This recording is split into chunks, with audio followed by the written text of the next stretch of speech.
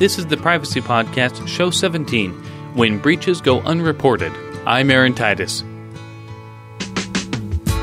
As a privacy advocate, I've encountered dozens of data breaches by schools, companies, doctors' offices, and other organizations over the past 2 years. Of the many lessons I've gleaned from these experiences, one stands out. An alarming number of breaches go unreported, regardless of reporting statutes. I've discovered several recurring reasons for this fact. First, a failure to detect. Many organizations do not have proper diagnostic processes to detect breaches when they occur, and many do not even keep proper logs. Thus, when a press release reads, quote, "We have no evidence that the sensitive information was accessed," it may simply mean that they did not keep any records, and thus they literally have no evidence. Number 2, underestimation.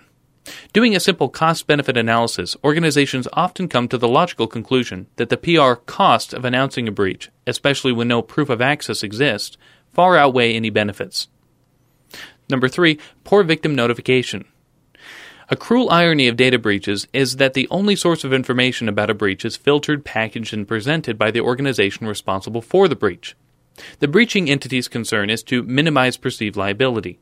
Therefore, it is in their best interest to restrict the flow of information about the breach as far as possible. Without a complete understanding of what information was breached, victims are unable to be effective advocates for themselves. Number 4, ignorance of law. Even in states where breach notification laws exist, smaller organizations often assume that the law only applies in limited circumstances, to larger companies, or to particularly egregious breaches. Next, uncertainty of proper action. Most intend to do the right thing, but in the event of a breach, some aren't actually sure what to do, how to make an announcement, who to notify, or what to say, and there aren't many resources to help them figure things out. Next, the value of privacy. The market does not value privacy. Ensuring privacy is expensive, but the costs of violating privacy are small. In many countries, privacy laws counteract the market's enmity towards privacy. But the United States has precious few laws to counteract anti-privacy market forces. Until the market recognizes the true cost to society for failing to protect privacy, privacy legislation is necessary. And finally, privacy turned on its head. Every once in a while, a breaching entity will attempt to sacrilegiously wrap themselves in the victim's cloak of privacy that they have just tattered. These entities might fail to report any relevant information about a breach on the false premise that they wish to protect the privacy of those affected. Of course, functionally keeping a victim in the dark about the extent of an identity breach does not protect him. It only protects the breaching entity. And for the most part, organizations which choose not to report breaches get away with it. But even when breaches are reported, there are still problems. Even if a breach is detected and reported, full notification is functionally impossible under almost every circumstance, even among well-intentioned organizations. And if we truly want to protect privacy, then the law needs to develop new theories of liability to hold breachers accountable for their actions. And this is true for at least 4 reasons. First, not everyone will read the press release, but a victim who misses the announcement remains at risk for years. Second, 100% contact is functionally impossible. People move, phone numbers change, and many addresses are incomplete or not on file. Letters that do arrive at the proper address may be ignored. Multiple contact strategies should be applied over long periods of time to reasonably ensure that most victims are notified. Third, the notification message is always incomplete.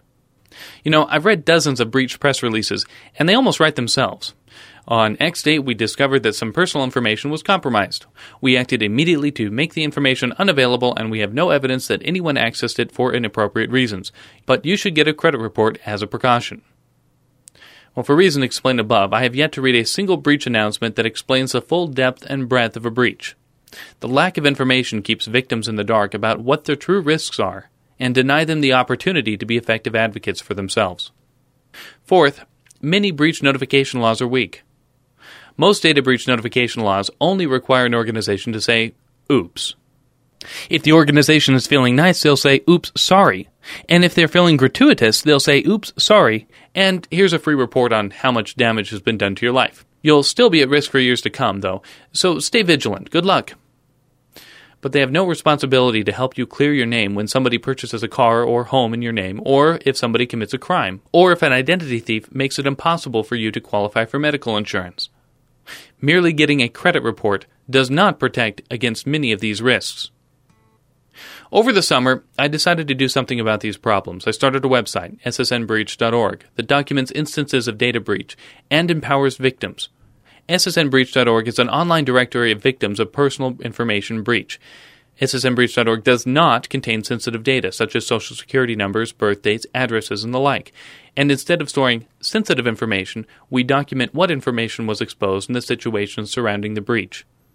This information allows the victim to further investigate, take action, or correct any harm from the exposure. I tell you, it's a labor of love, and if you would like to help out or get more information, please shoot me an email. I'd really be happy to get some help.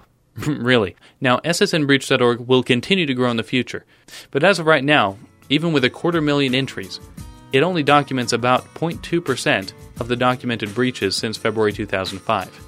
So we've got a long way to go. I once told a friend that while protesting on picket lines has value, I'd much rather spend my time actually making a difference. So here's today's privacy tip. Stand up for your privacy needs in your workplace, school, and the supermarket. Your actions will speak louder than any rally. And I was serious about helping out with ssnbreach.org, so, please send me an email.